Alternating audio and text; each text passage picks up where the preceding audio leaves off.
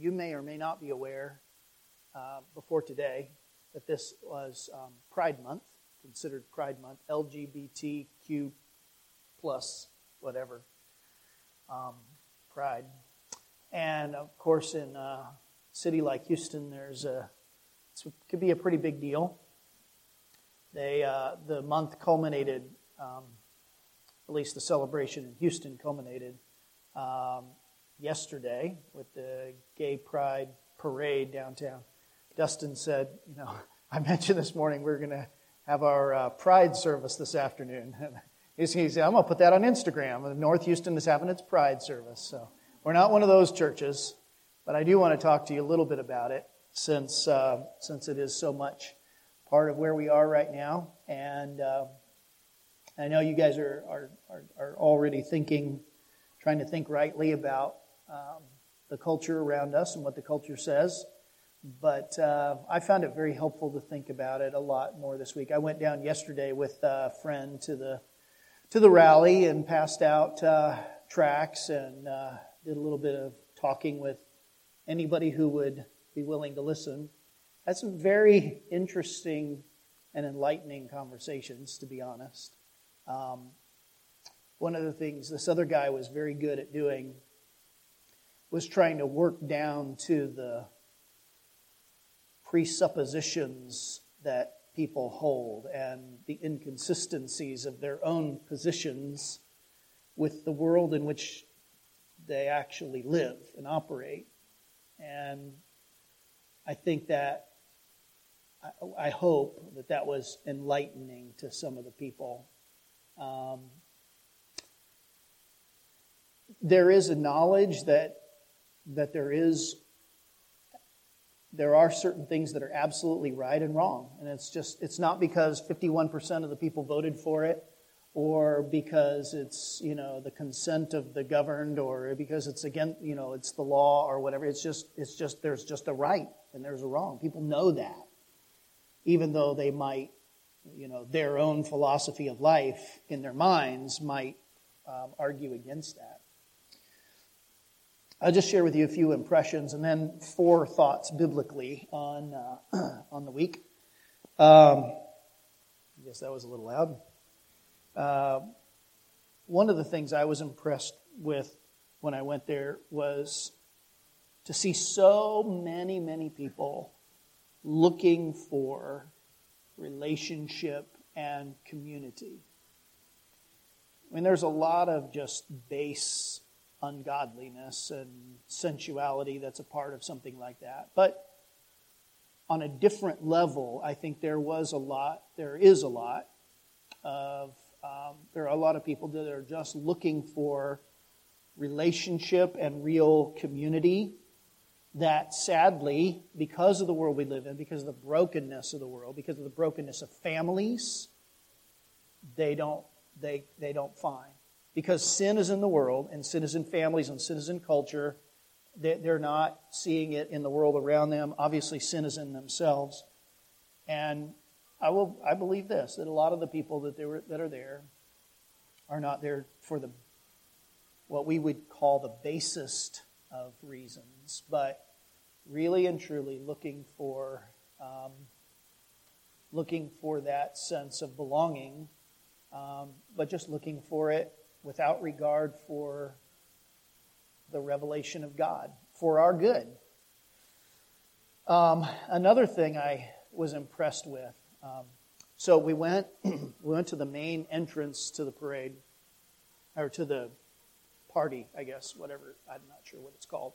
They have a place where you can go in. I think you have to pay to get in there, but right outside on the sidewalk, across the sidewalk, from where the parade was to go down, there was a group of people from another church, and they had loudspeakers and were proclaiming the sinfulness of homosexuality, very loudly, urging people to repent, and from all I heard, wasn't bad as far as it went. I'm not sure if it went far enough, if it got to, I don't know. I don't know. We did have some conversations with some guys from the church, and it's possible that it was actually a heretical church. We're not real sure. But in any case, there were people out there proclaiming the Word of God to some degree or another. And what was interesting to me on the other side of the street was standing there with all of the people listening to that and watching that and responding with a lot of anger and a lot of emotion and being almost a mob. And I guess what struck me was what our Lord must have felt with the whole world, as it were, against him, and all of our enmity piled upon him. And it was literally Christ against the world of his day. And yet looking out on these people and having compassion on them and laying down his life for them struck me in a new and more profound way than it has ever done before. Another thing that I was struck with, especially after I had a conversation with a young guy who said that he was a Christian and he believed the Bible. And so I said, great, let's talk about the Bible then. And, we talk about the Bible no matter what, but let's talk about some passages of the Bible. So we started going through the Bible, and as we started arguing, I started expounding him specific passages. In the end, he basically said, well, yeah, I see what you're saying, but I just don't agree with that. So in the end, I said, so you don't necessarily believe all the Bible then? And he said, well, I guess not. And I guess I felt at the end saddened, but at least I'm glad that the man is not under the impression that he believes the Bible. At least he's being honest, that he knows what the Bible says and he's just rejecting it. But what I was struck with, and there was another lady after I gave her a tract, and she came back and she said, and I didn't have much time to talk to her, she just threw the tract back at me. She said, I'm a Christian, I believe in Jesus too, but I don't believe what you're saying. Which I hadn't even said anything to her. I gave her the gospel tract. And off she walked. And then I met another guy, a Christian. There were some good people out there. There was a couple of Reformed Baptist type guys that we talked to. Killeen Bible Church, I think. I don't know a whole lot about it, but sounded like good people. So anyway, anybody else know anything about Killeen Bible Church? Okay, I guess it's up near Austin.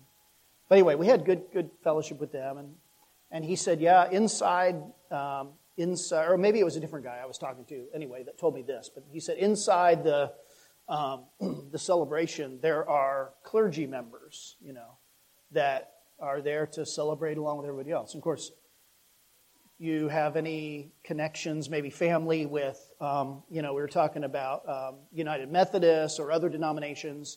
There are a lot of people within a lot of big denominations in our country that are just fine with the homosexual movement and agenda, even though it does not comport with the Word of God.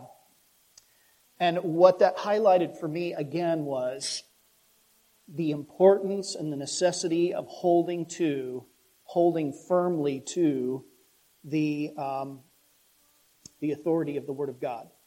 Our commitment to the inspiration of the Bible is essential because, well, here's what happened. Some of you guys know that there has been a movement within, I think, the United Methodist Church, a big discussion, even it was about to split, and they ended up staying together, and the traditionalists sort of won out for now. And other denominations have had the same thing. Some Presbyterian denominations, there's a church not far from here that left its Presbyterian denomination because the denomination began to, I don't remember what line they crossed, but it was either approving of homosexual marriage or maybe even homosexual clergy. I don't remember what the line was. But finally, the people in the church said, that's enough of this. We're not in that denomination anymore. We're leaving. We're going to go find a new one. which is all well and good. But I'm glad for it. But here's what I'm getting at. I think the battle was lost a long time ago when those denominations started to say, well, we don't really know if everything in the Bible is really accurate, if it really is the Word of God. I mean, there's some, myths and things in there, and there's some people's ideas. And it is a human book, after all. I mean, it didn't just fall down from heaven, right? We know that people, and to begin to diminish the inspiration and the authority of the Bible, that's the first step. So now the battles that the traditionalists are having sounds just like bigotry, because you're not standing on a foundation that says, "Thus saith the Lord." You're still fighting for tradition, but only on the basis of tradition, essentially. And so it's really important for us, listen, for you, for our church and churches like ours, to keep reminding ourselves of the inspiration, the authority, the inerrancy of the Bible, and to just believe. If the Bible says it, we believe it, right?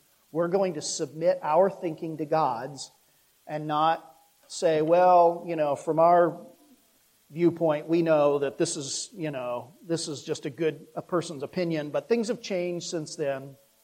And once you do that, you don't have any more foundation. You're only fighting for your idea versus his idea.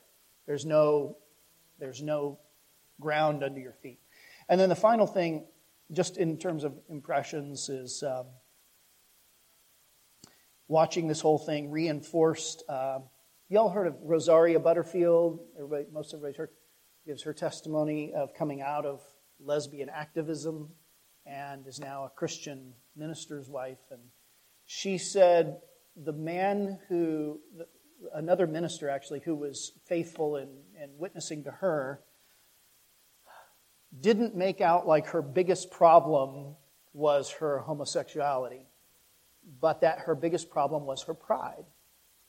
And I think that really came home to me a lot. In fact, the verse I use more than anything else when talking to people was James 4:6. God opposes the what? The proud. But to those who are humble, he gives grace. And so what is pride? Pride is saying that my own thinking, I'm elevating my own thinking above God's.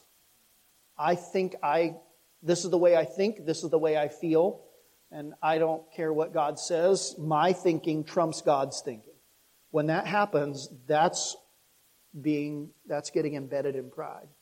And then being unwilling to submit to and yield to what God says. And really going to that verse was very helpful, because that's the essence of all of our sin, is a desire to let my own thinking override God's thinking. So that I could tell people, this is not about homosexuality, this is about sin.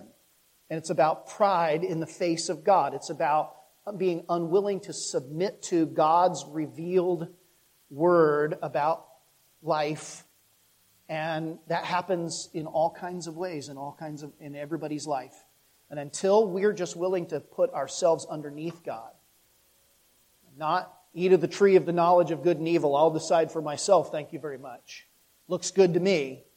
Until we're willing to live by every word that proceeds out of the mouth of God, then we're cutting ourselves off from mercy and grace that are available only to those who are humble. So those were some of my thoughts from this experience. I want to say 4 things about how to think as a Christian, and particularly the lies that people buy into. 4 lies that people buy into in embracing the homosexual perspective, particularly, okay? Or any sinful perspective, but especially this one. Of course, Satan is the father of lies. He lies about everything. And sometimes he buries his lies in half-truths, like you put a little poison in some food to kill the nuisance animal or something like that. He lies about sexuality, he lies about marriage, he lies about relationships, he lies about love, he lies about sin and self and salvation. He lies about everything in order to bring death and destruction upon as much of humanity as is possible. And he lies about the whole arc of human experience, the whole arc of salvation history, from creation to corruption, to the fall, to redemption in Christ, to the restoration of all things. I mean, you take the whole of the history of the world, and he lies about every aspect of it. So I want to take each one of those four things: creation, the fall, redemption in Christ, and the restoration of all things in Christ, and highlight a lie that Satan feeds people. Believers even sometimes buy into this lie to some degree, these lies, and certainly unbelievers do. Number one, okay, so first of all, get this working. So here's the overall arc that we're looking at, the arc of human history from creation to restoration in the end. And of course, judgment is a part of that too, but in terms of what God is doing in salvation. So Satan's lie about creation.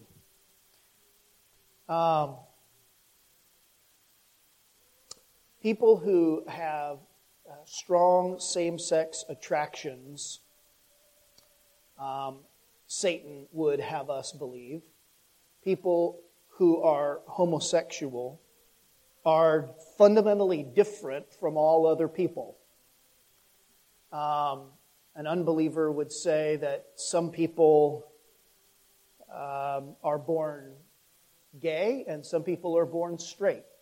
And I think that's the lie that we buy into in this kind of worldview.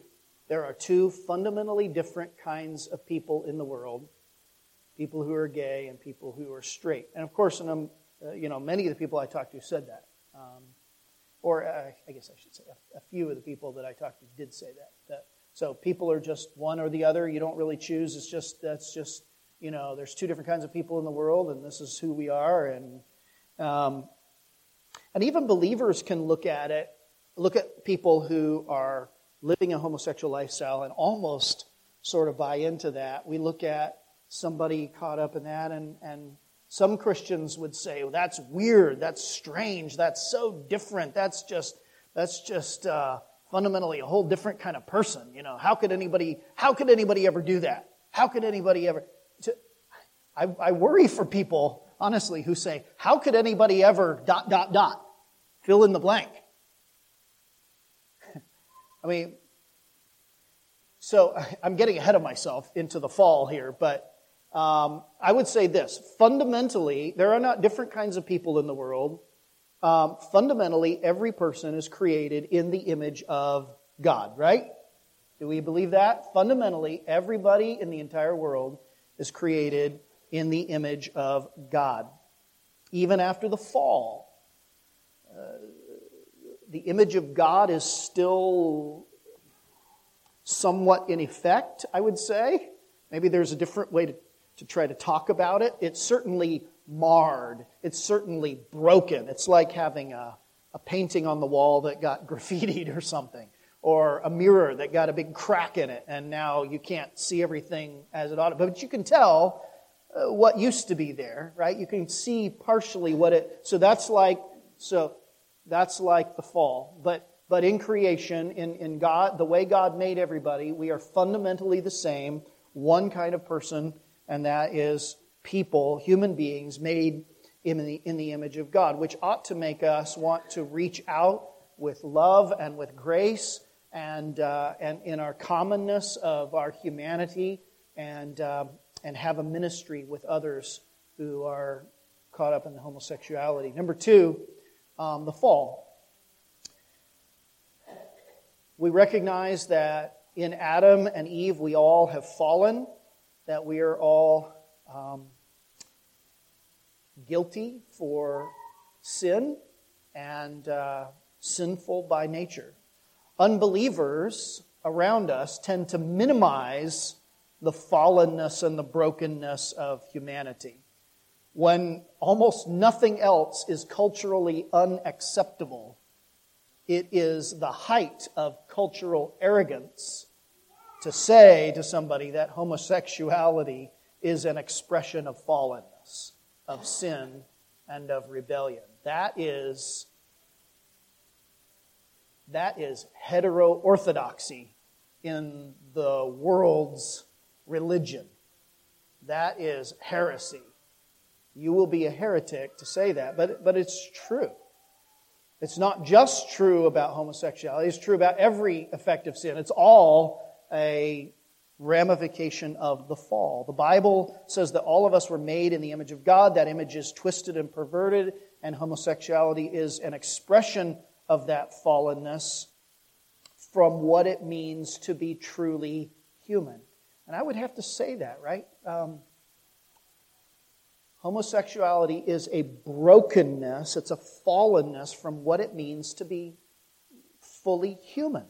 God created mankind, Adam and Eve, male and female, different in mind, in body, in personality, but to be one. They're different and yet they're one, right? God made them in His own image, and this was, He says, very good. In other words, this is what humanity needs. This is good for humanity.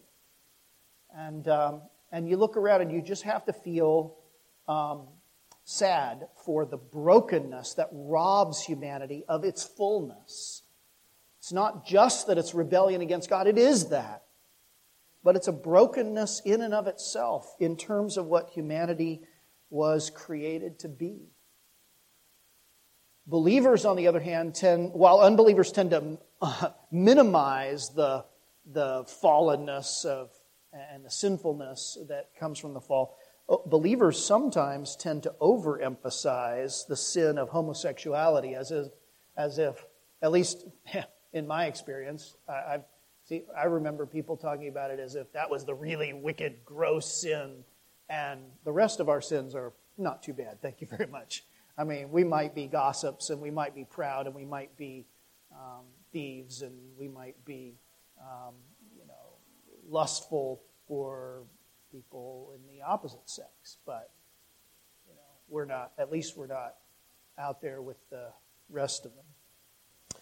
And certainly the Bible teaches that not every sin is the same. Not every sins have different ramifications. But any sin is enough to take a man to hell. It is so much easier to blame other people's sins. But remember that Romans chapter 1, when he says God gave them up to sin, he says not only did He give them up to homosexuality, but He also gave them up to, quote, envy, gossip, and disobedience to parents. So, I mean, pretty much we all find ourselves in Romans 1 at some point. Further, through the fall, we all received an inherently corrupt nature. I remember people saying when I was growing up, hey, don't forget, homosexuality is a choice. It's a choice. And, is that true?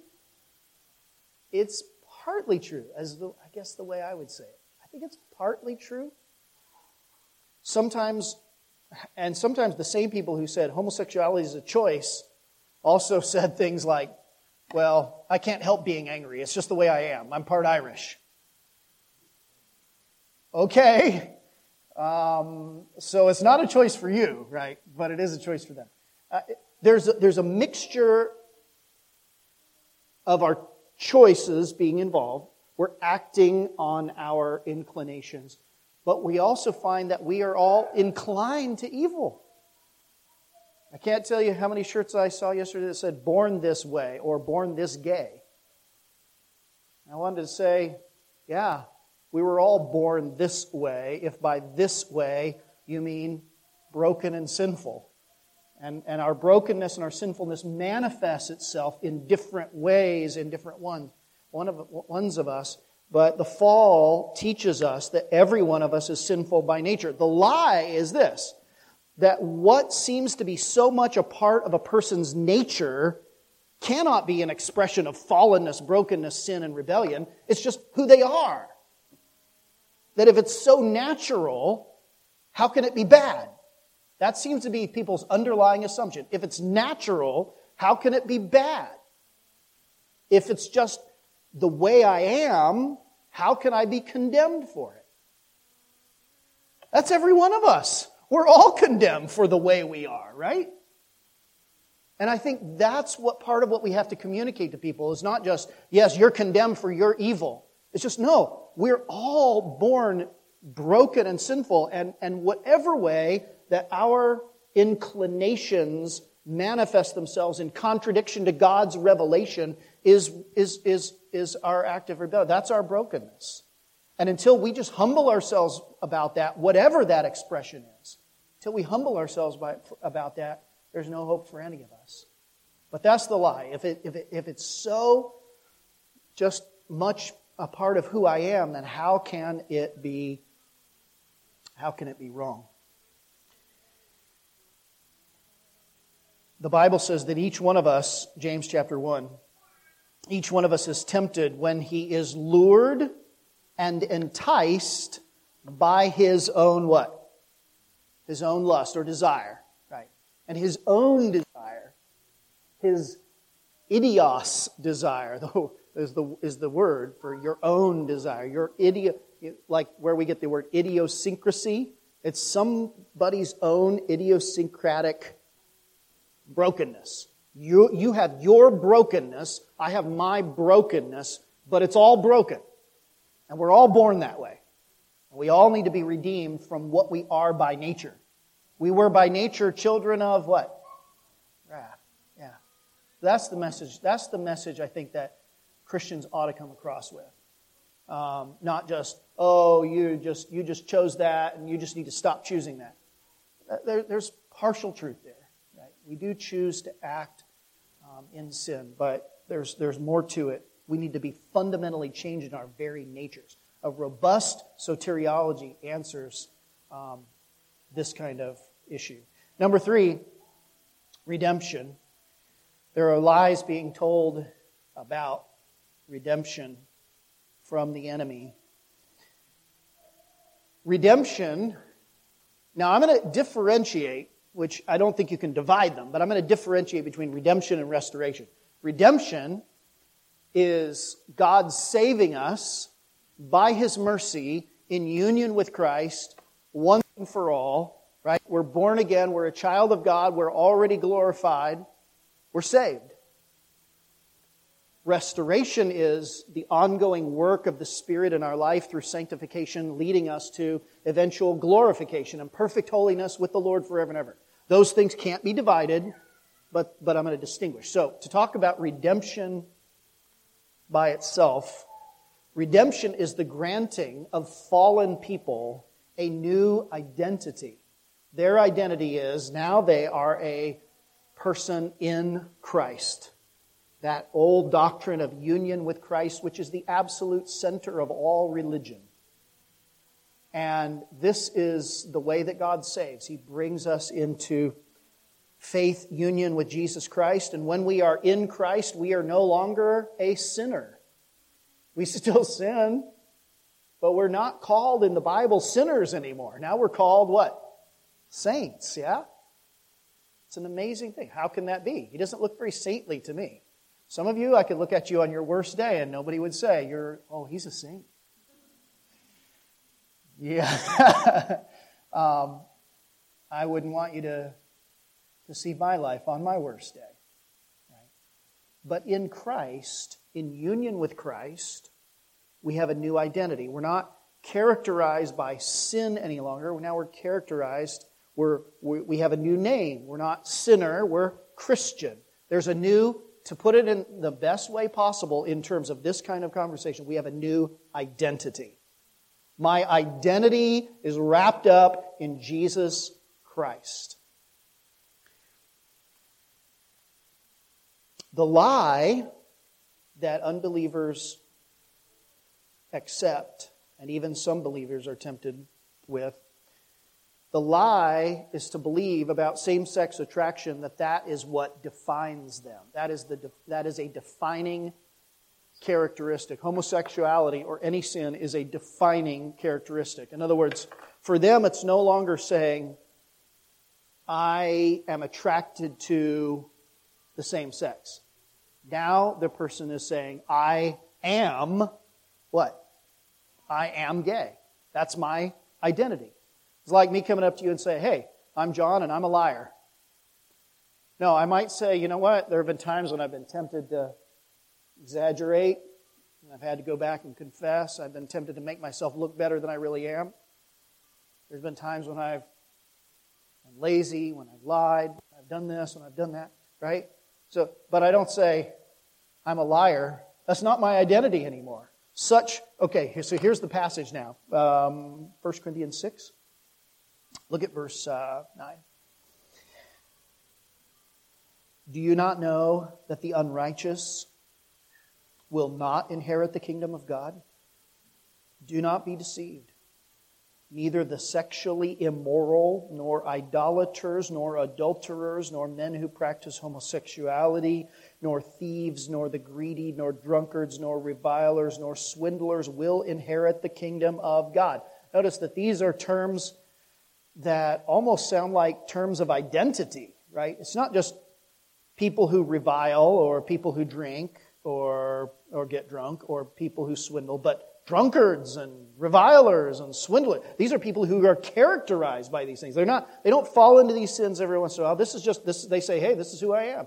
I mean, this is the way I'm going to live. This is the way I'm going to be. This is it. This is my identity. But then look at verse 11, and he says, and such were some of you, but you were washed.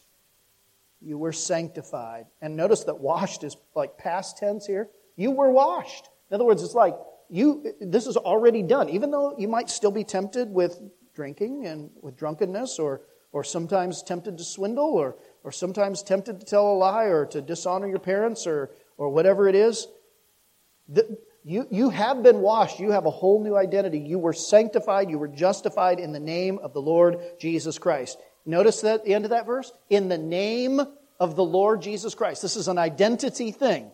You don't have the old name of idolater anymore. Now you have the new name, Christian, follower of Jesus Christ. This is a whole new break. The Bible says if anybody is in Christ, he is a new, what? Creation. The old has passed away, the new has come. I say to people all the time, there is a fundamental distinction between a Christian who struggles with same-sex attraction and somebody who's not a Christian. And it is this. The one person says, I struggle, I repent, I know, even though I have this inclination by nature that it is not God's will, and I'm seeking for His mercy. And on the other hand, a person who crosses the line to finally where he says, you know what? This is just who I am. Take it or leave it. Hey, love me as I am. If you can't love me the way I am, then I don't need you in my life. This is just the way I'm going to be. This is the way I feel. And people who live by their feelings consistently like that are not believers. I don't care what sin it is. The guy who says, I don't love my wife anymore, I don't have any more feelings for her, I'm going to go marry somebody else or live with somebody else, that guy's not a Christian. And somebody who, the distinction is in one way subtle, but in another way, all the difference in the world. I can live all day with a brother who says, I'm still tempted at times in this sin, but I'm repenting of it. That's a brother in Christ. I'll rejoice all day with that guy. But the guy who says, this is who I am, this is my identity. Now, that's a whole other thing, right? And this is why. So that's redemption. And then finally, restoration. Restoration.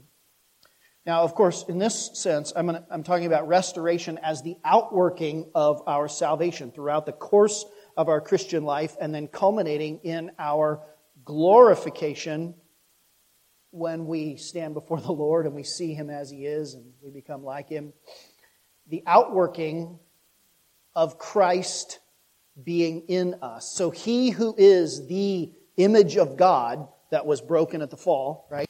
The Son of Man who was the image of God is restoring in us, broken, fallen creatures, the image of God as He Himself is manifest in us. And sometimes that restoration is long and slow and painful and up and down even, maybe for a while. But it's certain because He who began it will continue it. And a believer lives by faith in that that's going to happen. Here's the lie. The lie is that since homosexuality is such a defining characteristic, the lie is the person can never change. I can't change. I don't want to change. I'm not going to change. This is who I am.